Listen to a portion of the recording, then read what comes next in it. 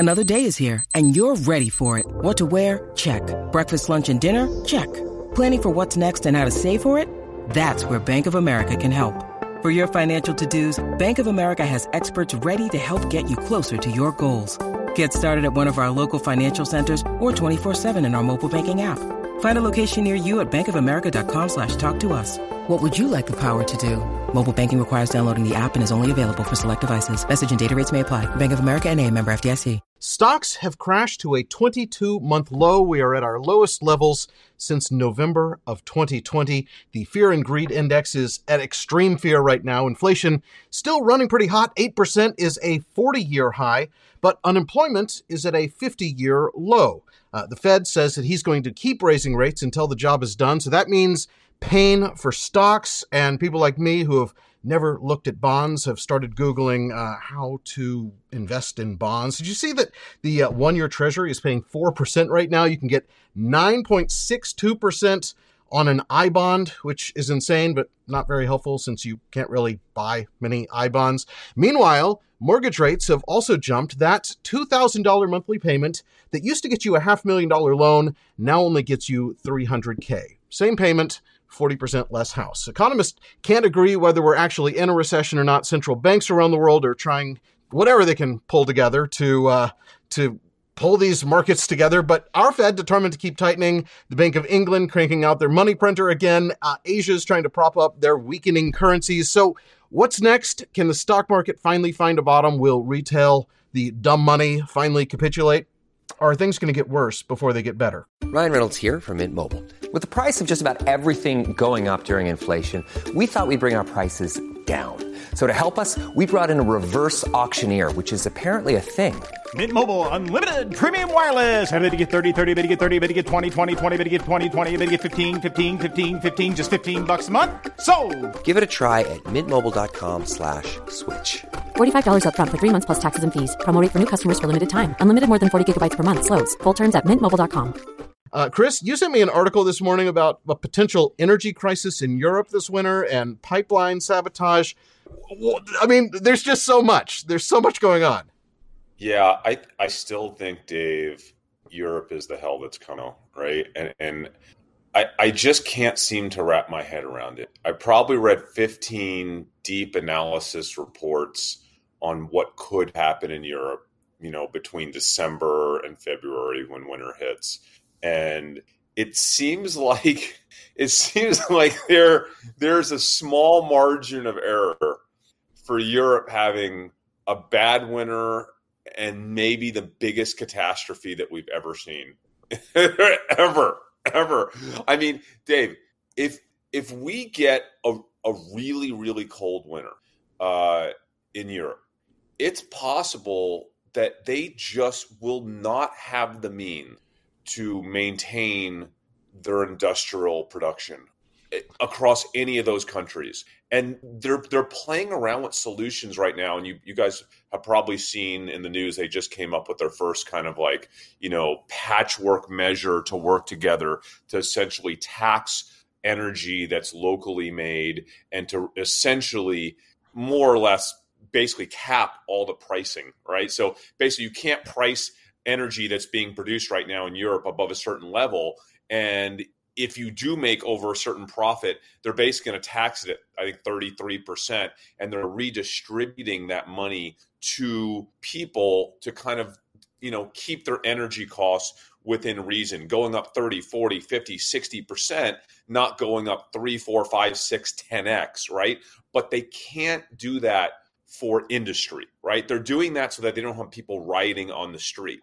The problem is there is no solution that I can find. And Jordan, you let me know if I'm wrong. There is no solution that if they have a super cold winter will prevent all of Europe from essentially completely shutting down, okay, come December, January, because you cannot import enough natural gas because they don't have the terminals to even convert enough natural gas, right? Liquefied natural gas back into natural gas. They don't have the capacity to do anything for at least probably 12 to 18 months, right? They can't get their nuclear online quick enough. renewables just aren't enough to power their commercial and industrial production through the brunt of winter. So as far as I can tell, the only thing that can be done is to essentially shut down all production in all those countries at some point this winter. And if that happens, hell is coming for everybody, because Jordan, do you get what, am I crazy, dude? Is there a solution here? Yeah, so I mean, when you're bringing up nuclear and things like that, the problem here is the seeds were sown a decade ago by, wanting to back off from nuclear. Basically, society as a whole, especially in Germany, said, no, we're not doing nuclear. And then again in Germany, wanting to, rely on Russia for natural gas, right? And so, I don't. Scrambling now is just not going to help the situation. But Jordan, the kicker was always in the worst of all worst case scenarios. One or more countries can fold on Russia, right? And then just start buying that gas again. The problem is with this explosion that happened a week ago. Dude, that just whoever did it, whether Russia did it, whether it was this like conspiracy for the U.S. to do it so that nobody can fold on Russia, or whether it was just totally random, it really doesn't matter at this point. It doesn't matter because now the problem is you can't fix overnight that stuff very quickly, right? And so even if they do fix it, I mean, it's a big problem. Just letting seawater into those lines. I'm not sure that it can be fixed in short order from what I'm reading. Yeah. I'm not sure that it can. I don't think so. Because you've got corrosive effects. Is anybody factoring that in? Is anybody, this is like a big deal, right? It's a huge deal. Chris, you've just now stressed me out more. I've already been stress level 8. You just took me to a 9. Well, and so here's the thing that we're not talking about. I didn't need the this. Strong dollar is making this even worse, right? And so you're having these countries basically have to sell their U.S. bonds, which are dropping in price, to be able to pay for things with a stronger dollar, so things are more expensive.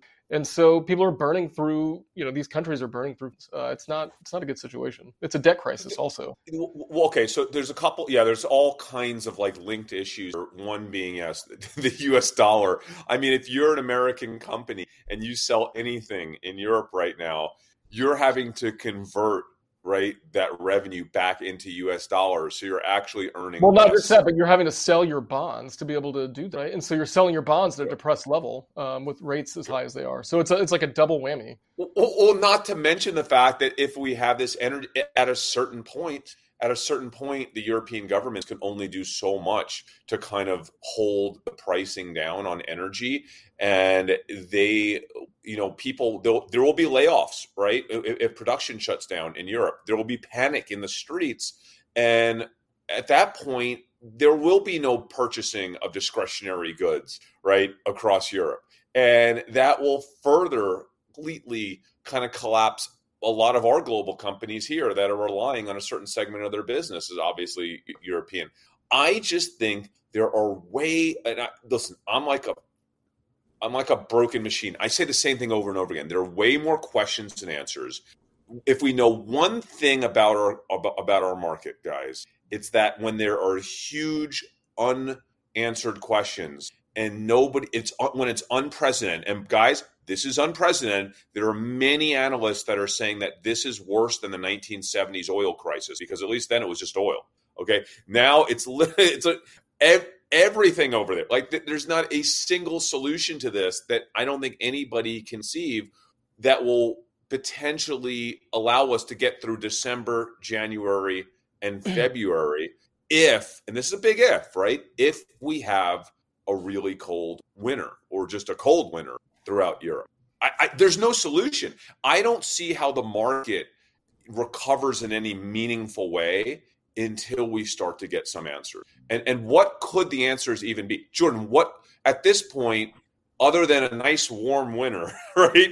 Where we're like, hey, we're kind of okay. We can just kind of battle our way through, and some resolution with Russia, or the pipeline is fixed, or hey, they finally start to vote in measures to say we're going to expand our imports of natural gas. We're going to increase our ability to take in more natural gas, and we're going to start signing contracts, because honestly, there is an incredible amount of natural gas all around Europe, right? It's not just the US that can export. There are numerous supply chains for natural gas should Europe ever decide to just be okay with that for some intermediary period of time, even if it's 5 years. The thing is, you don't just turn that on, though, right? So they're sowing. You've got sown seeds over a decade of basically, underinvestment in domestic, European domestic natural gas exploration, right? And it's political. It's political. So I don't see that changing overnight. Do you? Like even this last week, I think they had opportunities to purchase more natural gas significantly and at least secure for the next 12 months, and they chose not to. They chose just to get some immediate, super short-term relief. I don't see... So we've got comments coming up that, basically the only difference between now and winter for natural gas usage is heating, and that we don't understand that. We understand that. It's more demand, right? And so what the point is, you have to choose between electricity generation with the natural gas and heating people's homes, right? So what is the choice going to be? And I think I think everybody here understands that that delta is due to heating in the winter. Of course, but I mean, they're already at the brink. They're already at the point of not having enough energy for production, and even small changes in demand from here on out could have a catastrophic impact. And unfortunately, because Europe, listen, they can't agree with one another, right? You got 17 countries trying to come to consensus on policy. They cannot make decisions quickly, and they cannot make decisions unilaterally. And even if they make decisions, not everyone is going to necessarily comply. Well, different countries have different demand curves. Different countries have different storage, on hand, and so it's a complicated situation. In that every country's going to have to deal with it in their own right. It's not just, you can't just blanket say Europe, even though obviously it's a bad situation for all of Europe. But it's undetermined just how bad it's going to be over the next 6 months. All I'm saying is that we don't know. So what do we do? What is the play here? Like this is like a lot of information, but like, are we just standing by? Are we going to make some kind of a move? Standing by is an awesome way to put it, Dave. So I'll tell you what my play is. I've came to the determination that there's really one major variable, and the major variable is temperature. And I think this comes down to weather. So it's going to be a weather play. I think it comes down to weather play. I think we're at a point where European equity prices have come down so much that if you look historically, when equity prices in Europe have come down this much, there's been with I think one major exception, I think being the financial crisis, right? They snapped back like double digit. I was reading like 14, 16% over the following 12 months. So historically, they're way oversold. So it's not like there's an obvious play to short Europe right here, right? It's a dangerous play, right? It's a dangerous play. That said, I do see a scenario where this potentially gets worse to the point of panic, right? Till we have an actual short-term market crash in Europe, right? Due to panic that's probably caused by an extreme weather situation, that it actually gets dangerous because they have to figure out how to regulate what power they have, and essentially industry completely shuts down. At that point, energy prices fly through the roof, even with industry shutting down. You have governments needing to print money then to not only lower the price of energy for their citizens, but also for all their citizens that are now laid off because industry is shut down. It's a spiraling problem. It creates massive additional inflation, okay? And I just think there's way too many questions. I think I can see a potential massive anomaly downside happening in Europe at some point this winter. I'm not saying it's going to happen, but I think it's definitely in the cards. So as long as that's in the cards, I'm not taking my hedge off. My account is hedged right now. I believe I technically have more money short, just as a short, than I have long. And I'm still losing some money when the market's down, right? Like I still lost, I think, a minimal amount of money yesterday, right? But it was, oh my gosh, Mike, if I weren't hedged yesterday, I'd be in total collapse, my account. So I'm gonna maintain that over the next few months. I've been saying this. Have I not been saying this since like March, February, March? Like I'm just not playing macro markets. I wish I would have played them on the short side, like net short, but I didn't. I am going to continue this model of my account is essentially new. And the more exciting news out of this is I wanted to reveal to both you guys, I haven't told you this, over the past, I would say 8 or 9 days, I have gone so deep into social arb trading. I think I've been up most mornings till like 2:30, 3:30 a.m., just literally diving so deep. I think I found like 6 or 7 social arb trades for this quarter. They're all long trades, okay? They're all long trades. And that's what's ironic. When the market's doing this, how in the world do we pull off a social arb trade when the market goes up 5% one day and down 10% the next? Okay, well, let me go say. Long short. So if it's like a retail trade, you short the XRT in combination. That's what I would do. But okay, but I'm not. But Jordan, the problem is, I want to go real trades. Like I want these to be levered. And you can balance it with a short on the other side, right? Find something to short against it. Yes, I'm already massively. I only have so much money in my account. Is the problem? I'm already fully levered on like my margin to short my entire account for protection because I don't want to take my gains, right, for tax purposes. Here's what my plan is. I'm going to attempt to replicate exactly what I did with the Lululemon trade. For those of y'all who don't know, we had a massive trade on Lululemon. We had a show on it. I generated over 3x, mid 6 figures trade. I made 3x on, and I was in that trade for 18 hours. Okay, so I was in that trade for 18 hours. I got in that trade the day of earnings, and I got out that trade. The afternoon before earnings were reported, and I was out of that trade. I think 2 or 3 hours into the next market. It worked really well. As we can see, Lululemon has lost all those gains. So like I'm more proud than ever that I stuck with that strategy of I had information. I thought they were going to blow out earnings. I had no idea what was going to happen up until the day of earnings because the markets, and I have no idea what was going to happen starting a day after earnings because of the market. And so I decided not to participate in any of that. I'm going back to just trading earnings, meaning that I cannot enter these trades until more or less like 12 to 24 hours, maybe in some cases 36, 48 hours before earnings, meaning that we can't have shows about these trades until 24 or 36 hours before earnings.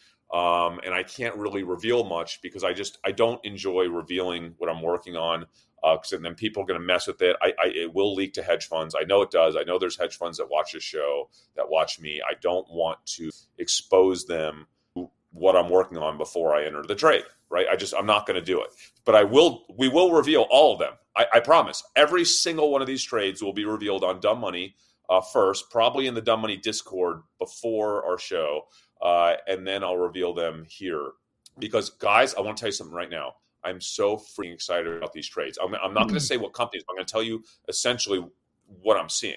I'm seeing select companies in, let's just call it the consumer discretionary space, that are having what appears to be record quarters, meaning I'm seeing web foot traffic just accelerating.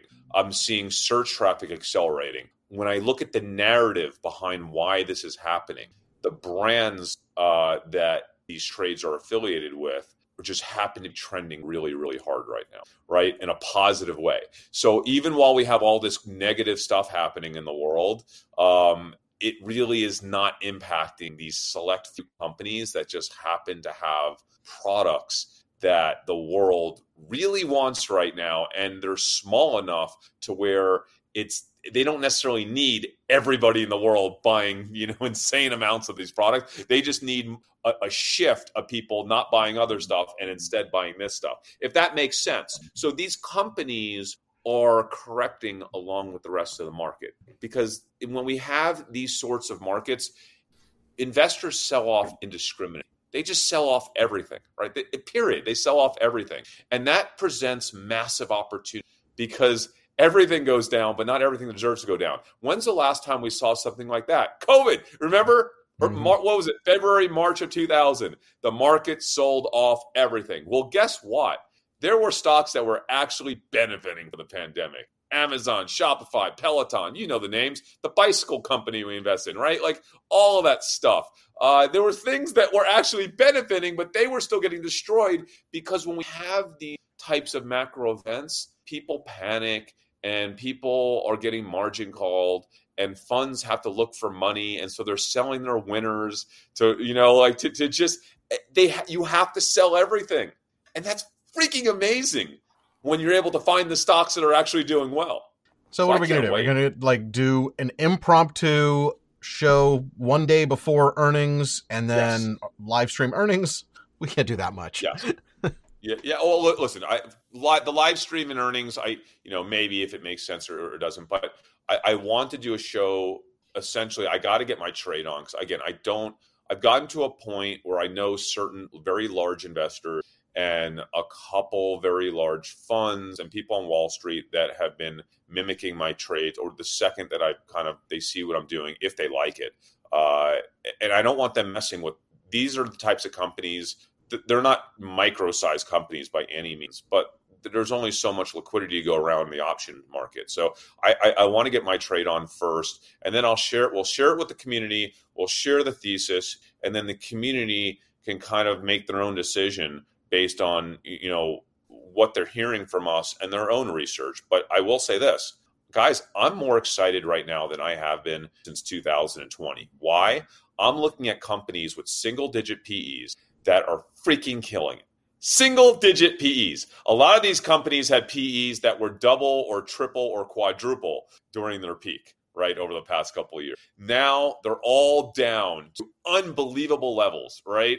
And it's just so comforting when you could actually find a company that's doing exceptionally well that has gotten beaten down. That it's been a while, hasn't it? Hasn't it been a while since we've been able to actually find companies that we love that are doing an unreal stuff, that are trending, that have products or brands that are killing it, that their stock isn't completely overinflated? Because when we did this, the last year when we did this, it was like, gosh, well, I mean, to what extent does the market already priced this information in? You don't know if they were pricing in the information that we found or if they were just pricing in the fact that all companies were inflated. So this one was too. And when the information that we surface comes to light in earnings, if it will get inflated even more. Right? That was a really hard trade. I'm trying to guess what it is you're talking about. I'm searching some stocks that I think they might be, but I'm not finding the single-digit PEs that was the... Okay, I do want to talk about one company that I'm on the fence on because I think it's and I want to throw this out to the community because I think it's probably, honestly, one of the most interesting trades this quarter. But there are two sides to it. This is the type of thing where I think the needs to do their own research. So Generac, if you pull the chart for Generac, Generac has come down in price so much, it's absolutely insane. Part of the reason why it's a 7.9 EPS. It is a 22 PE though. Yeah, 22 PE. But the thing is, look at that chart. Look at the 5-year chart on Generac. It's unreal. And here's what's so unreal about Generac. There was a short report that came out recently on Generac. And the short report was basically this. This company is shady. This company has been going out the past year and acquiring all of these ESG companies, right? These clean energy companies. Generac is buying and partnering and investing in companies that are in the clean energy space. And the CEO does not have, according to the short report, does not have the competence to pivot the Generac business in all of these areas. And they're basically doing all this as a smoke shield to kind of confuse the market because the core Generac business is about to be in major trouble because Generac was actually a pandemic company. And the only reason why Generac had those insane sales were due to the pandemic, due to all the excess money that was out there in the world and people buying expensive generators. Well, now you have a reversal of that. Who has the money to buy expensive generators anymore? And on top of that, all of the portable generators, the ones that you see at Home Depot and Lowe's, the little small ones that you can buy just for like, to heat up a one room maybe, or like a fridge or something like that. There's more competition than there's ever been with those tiny portable generators coming from China, coming from around the world. And Generac recently had to reduce the price of their portable generators by 20%. So Generac is seen as a huge short. But on the flip side, okay, I am seeing data for Generac at all-time highs. I'm seeing their web traffic just continue to accelerate month over month. We are seeing search trends recovering here due to this latest storm in Florida. That is a major. Yeah, I mean, they're just every time there's a natural disaster, that risk pops up in people's mind, and they are top of mind. And especially in Texas, when you start thinking about winter, we've had 2 really tough winters here in Texas. And yes. I personally have a neighbor that just put in a Generac generator this summer, so people are still doing it. This is not a dying trend for Generac. Ready for this, Jordan? Also, energy independence is starting to become a hot topic. You know what's funny about Europe it though? So like when the so these Generac generators, if people don't know, it's not like a diesel generator. I mean, so they are supplied by the natural gas line that comes to your house. Yeah. During the winter storm, 2 years ago in Texas, we actually lost natural gas pressure and electricity at the same time, and so it really wouldn't have helped. That doesn't always happen, but it is. You're not guaranteed still to have electricity with them. That was a super anomaly event, and also you can get ones that are propane, propane fuel. Yeah, as you well. Can. Sure. Right. But here's the thing. Let me just finish. But then you got to keep a huge propane tank somewhere. So I'm seeing data with Generac that looks outstanding. Generac has been working for I think a year and a half, 2 years. On essentially doubling. Do you remember this story? We did it like a year ago. Doubling their manufacturing capacity. That is like almost complete. And the short report sees that as a huge negative, right? Because they're about to have all this extra capacity, but not the demand. Where if you believe the demand is there, it's an enormous positive that Generac is about to produce more generators by a wide margin than they've ever been able to produce. The data that I'm looking at appears to tell me that it's there, okay? That the demand is still there, regardless of the economy and all this stuff happening.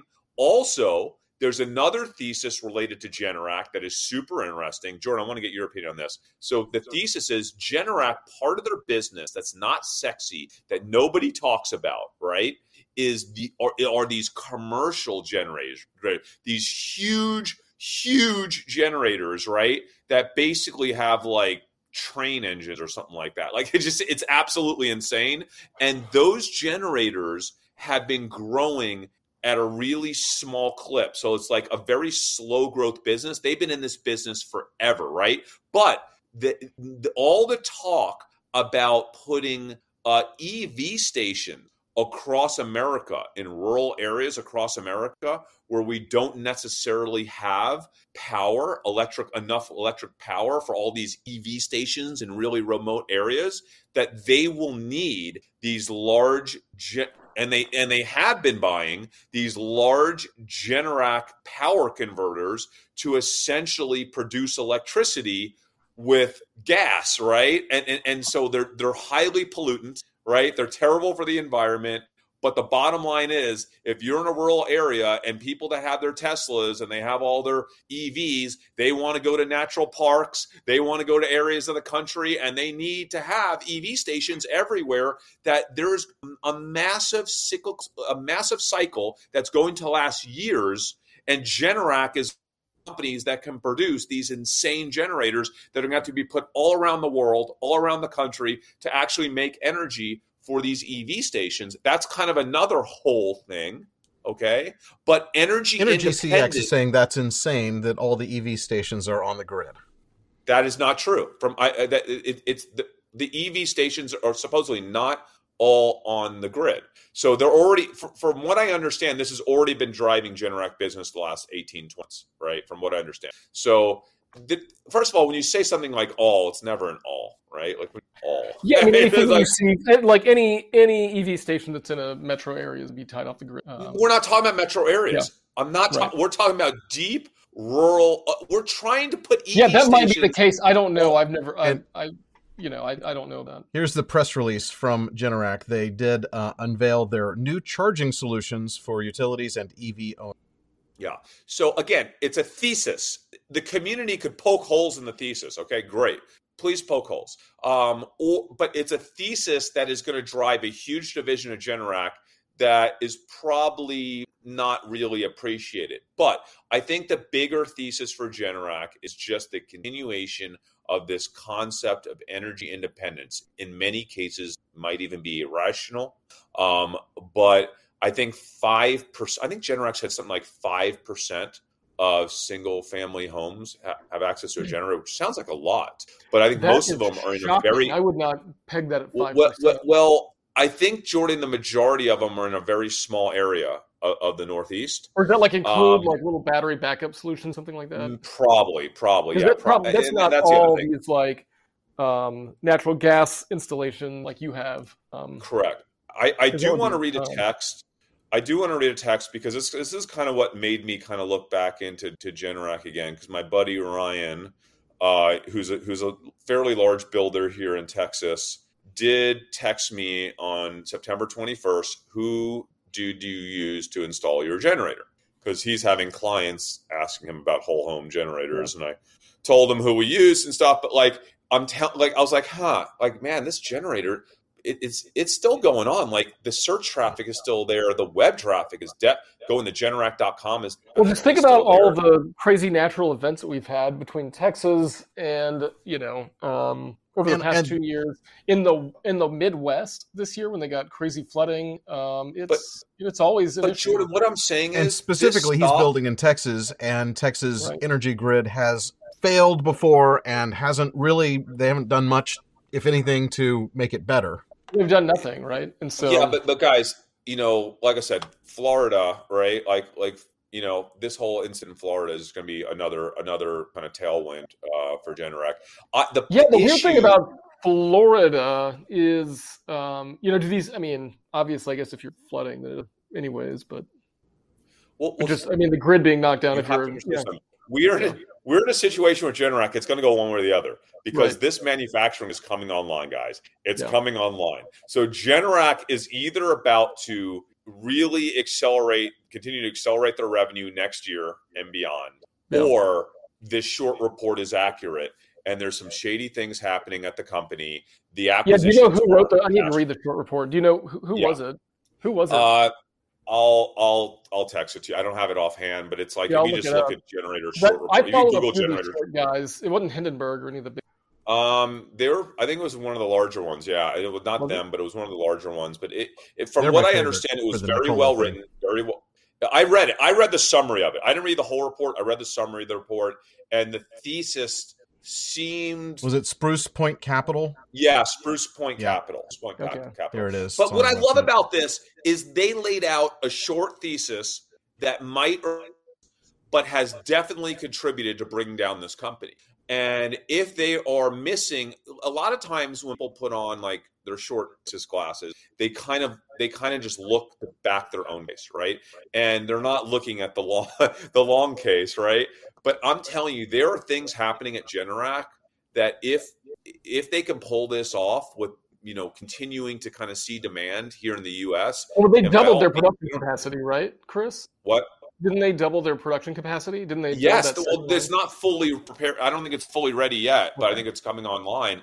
This is a company that at these levels, at a 21, 22 PE, with the growth and the earnings that they're able to put together with that increased manufacturing capacity, it's a super interesting story. And what I love about Generac, you can kind of see the search frequency. You can call up there's only like a dozen big Generac distributors, right? There's like a dozen big ones that are like, you can call them up and be like, hey, how long does it take to get a Generac whole home generator? And they'll be like, we can install one next week. Or they'll be like, no, you're going to wait 3 months or 2 months. It's not like it's hard to get insight into how the company is doing, right, over the next quarter. So it's something that our community can dig into. I think there might be some areas of their business, like portable generators, that perhaps, they're having to lower their prices because there's a lot of competition from Asia. At the same time, if there's a ton of people going for those in places like Florida, it could all even out. I'm more focused on whole home generators or larger generators, and also these commercial generators, the industrial generators. That because they're doing more than just generators too. They're doing solar. They're doing storage solutions. They're like that grid division that I saw the press release. That's all new to me. But that's the part that the short report says is smoke and mirrors. It's not going to contribute to anything. In fact, that was the warning that Generac had this last earnings, I believe, was that due to margin pressure, because they considered these companies startups and they weren't going to really be able to deliver on earnings for longer than they anticipated. Well, the short report basically says, well, hold off. The average age of these companies that you're investing in, partnering, and acquiring are 15 to 20 years old. They are not startups. Well, I think Generac would come and say, well, you know what?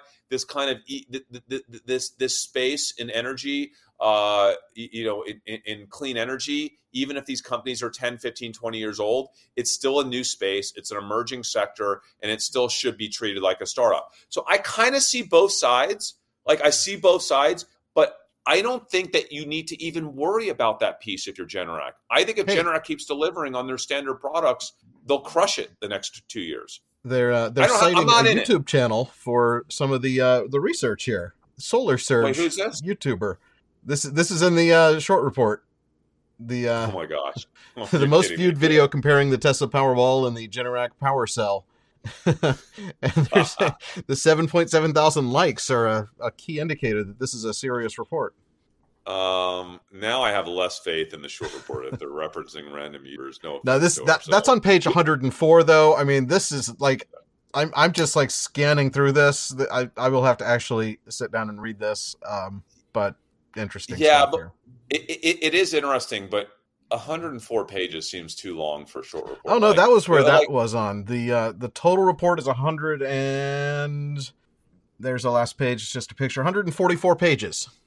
Doesn't it seem like when you do a short report that's that long, you're just trying to look and pull anything that could possibly be a negative for the company? I would have more respect for the short report if it was about one thing, and they're like, "Hey, we found this one thing that no one else appreciates. That's literally going to take the company down." And I'd be like, "Well, hold on, let me see what this one thing is," and I can either agree with it or not. If you're going to like take out the kitchen sink and keep poking, oh, and management sucks. And this sucks. And this company that they bought last year is a fraud company. And this is that. And this is that. Like, at some point, I'm like, okay, you're just trying to kind of come up with infinite use cases for why the company sucks. Meanwhile, are you looking at the long case, right? Like, I would have more respect for them. And I'm not saying they didn't do this, but I want to understand what the long thesis, how is it wrong? Like, I'm continuing to see demand. I think the only thing I've read there, in the summary at least, is that it was a pandemic company, and this demand can't last, and it won't last with an economic downturn. People are not going to spend $5,000, $20,000, in my case, $35,000 on a whole house generator when they're laid off, when they're hurting, when it's just a totally different environment. And I think that's a mistake, right? I think the guy that's buying this thing is I hate to say this, but if you go into a recession, that means you get laid off. You go into a depression, that means your boss is laid off. But the boss, I feel like, is the guy getting the Generac, and he's got the disposable income. He's going to do it regardless, right? Is that I kind of agree. I think that this is one of those higher price point. We see the discount stores do worse than we see the luxury brands. I think of, at least in the residential unit, I think that Generac is a luxury item. Yeah.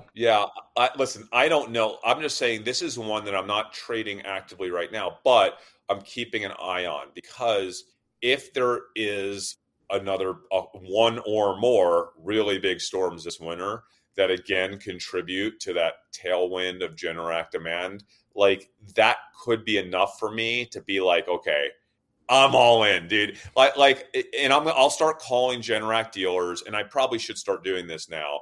And if I start seeing that, hey, they just cannot fulfill demand with supply, even with some of this new supply coming on board, that is just a telltale sign. I don't really care what happens to the, battery company that Generac invested in, or the solar company that they bought, or any of the weird, stupid stuff that they're doing in that. Not to say that's stupid. Like maybe they will pull it together and they'll be a big clean energy company in 20 years.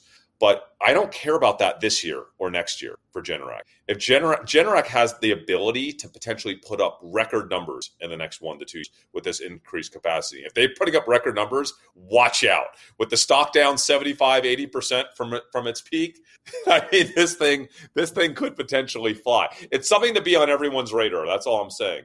I'm not. But are you looking at it at earnings time? Are you looking at some kind of a result of this driving it down even further? Are you looking for the Fed to finally U-turn and then you're buying all of these depressed stocks against industrials or something like that? I mean, I know. No, I'm not. It's not one of the 6 stocks I'm looking at trade order for earnings. It's just one that I thought was really interesting. I wanted to surface it for the community, because if the short report is wrong, or if they're missing something, or this is a stock that can run really, really hard. And by the way, is it a pandemic stock or is it not? That's all you have to know. Like, was it a pandemic stock that benefited from all the excess money? Maybe you could argue that part of it was a pandemic stock. I don't think it's a pandemic company.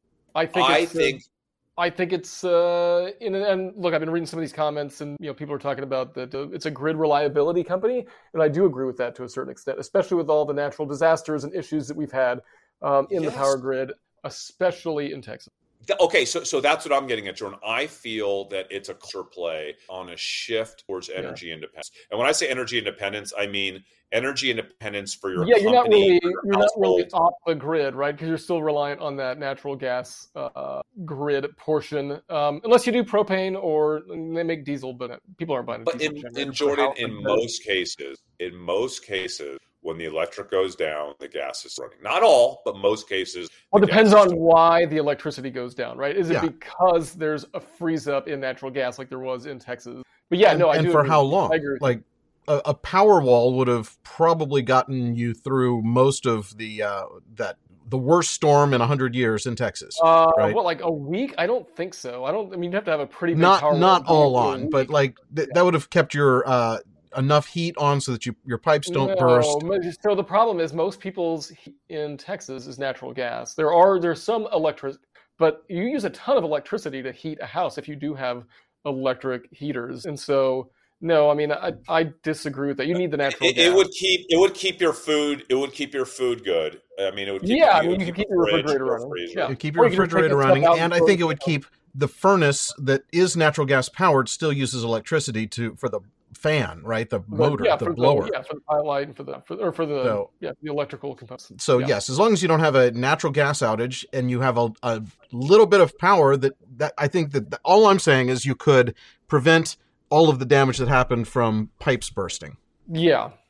Okay. Well, maybe again, but like talk about pools, right? So pools take a lot of electricity to run the pump, and that would drain down the power wall pretty quickly. So I don't know. It's complicated. But here's the bottom line: people want energy.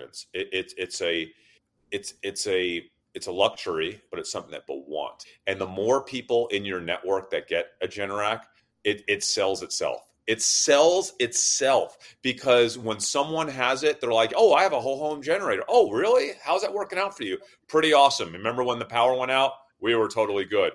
We were watching Netflix. We were good. We had our fire going. We were heated.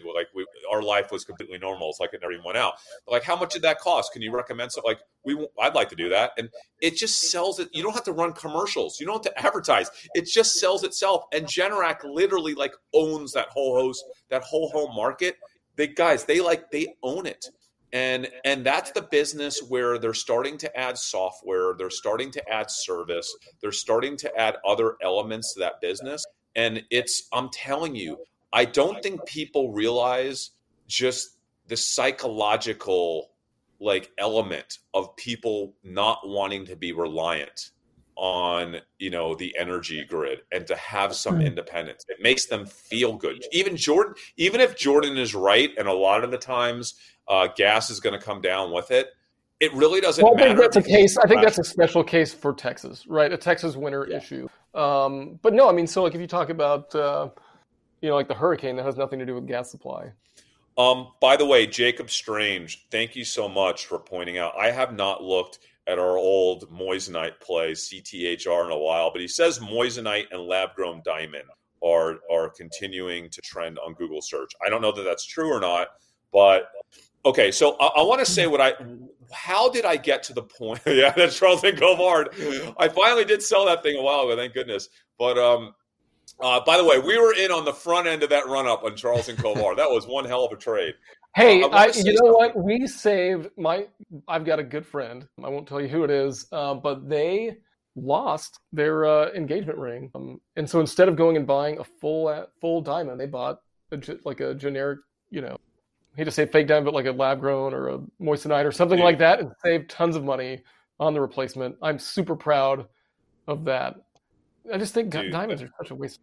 That is such a waste. So awesome. Such a waste. That is so. Guys, I have to go here in like 5 minutes. I have a meeting that just started. Well, I want to say something.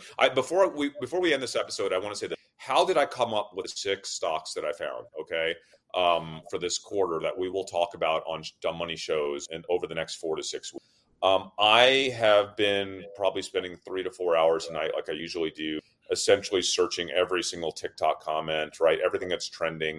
But what I've also been doing is just going through every single company and pulling Google search trends on their big brands, on their products. I also have access, as everyone knows here, to web traffic data that goes back a couple of years. So I can see year over year data going back to 2020 for web traffic. And I've been pulling literally, when I say thousands of charts, thousands and thousands of web traffic charts, looking for anomalies. And I'm seeing, I probably checked 500 companies. And of the 500 companies, I found 6 or 7. So I was like, oh my goodness, they're still popping right now, even though their stock is going down like everyone else. Like they're popping in terms of search trends for their products and brands. And the web traffic is continuing to shoot up over the course of late August and September. And we'll see if it continues over October. Then when I research, okay, why are people searching these brands? Why are they going to these websites? I'm looking at, articles about, why consumers are loving this particular brand. I'm seeing fashion articles about this certain, brand popping. So it's really fascinating. Then I'll start to go into TikTok and I'll read comments about what people are saying about these particular brands to start kind of building that narrative thesis around what's happening. So it's not just like a weird data anomaly. There's an actual narrative and a thesis around, oh my gosh, everybody wants to buy this thing right now because so-and-so, a celebrity or influencer or so-and-so is wearing it. Now it's cool. Or there's a cultural shift towards a certain type of clothing this winter, right? And this company happens to be the one company to benefit most from that. So, I mean, we talk about that a million times in the show, but I just want to remind everyone that's kind of the process that we go through to surface, observational investing opportunities or social arb investing opportunities. And I am excited to have found a few of them, and we will dive deep in them over the course of the next 4 to 6 weeks when the time is appropriate. I promise we'll discuss them on this show. Perfect. Well, one other question. You're not in your normal location. Let's tell people where you are. Yes. Why I'm in Vegas, and I'm at the Traders for a Cause event, which is a super cool event benefiting charities where a bunch of traders come and speak, and then other people pay money to come hear us speak. I'm speaking about investing on TikTok, right? So how I leverage TikTok comments to find great investments. But they got me a really cool room here. Check out this view of there's the wind. Oh, that's a great view. Wow. Isn't that cool? Yeah, it's cool, man. So that's my view. I checked, and the event is sold out, so we can't. No point in sending people to it unless they're streaming it. I'm not sure. Traders for a Cause. I want to play. I don't play a lot of golf, but I've always wanted to play that golf course. I think it's just right on the strip before they destroy it, which I heard they're going to do. anyway, so yeah, I'm speaking here, and then I'll be back in Texas, and we'll be back next week for sure. But listen, guys, I just want the community to know I'm working harder than I've ever worked, and I'm more excited than I've been in a long time. I think I might have found some good social arb trades. I think they're as good, maybe better than the Lululemon trade that we made a few weeks ago, and I can't wait to kind of share them with the community. And we should also take a look at the high conviction trade docs that have been coming out. I saw Ben posted one about the Cyberpunk anime series on Netflix. He has a high conviction doc. If you're not a part of the Dumb Money Discord community, go to dumbmoney.tv/Discord for your invite. It's absolutely free. None of us will ever ask for any money for any reason. So if anyone does, they are a spam bot and not really us. More and more of those keep popping up. I got to hop, guys. All right. We are Dumb Money. Thanks for watching. We will see you next week. Have a good weekend.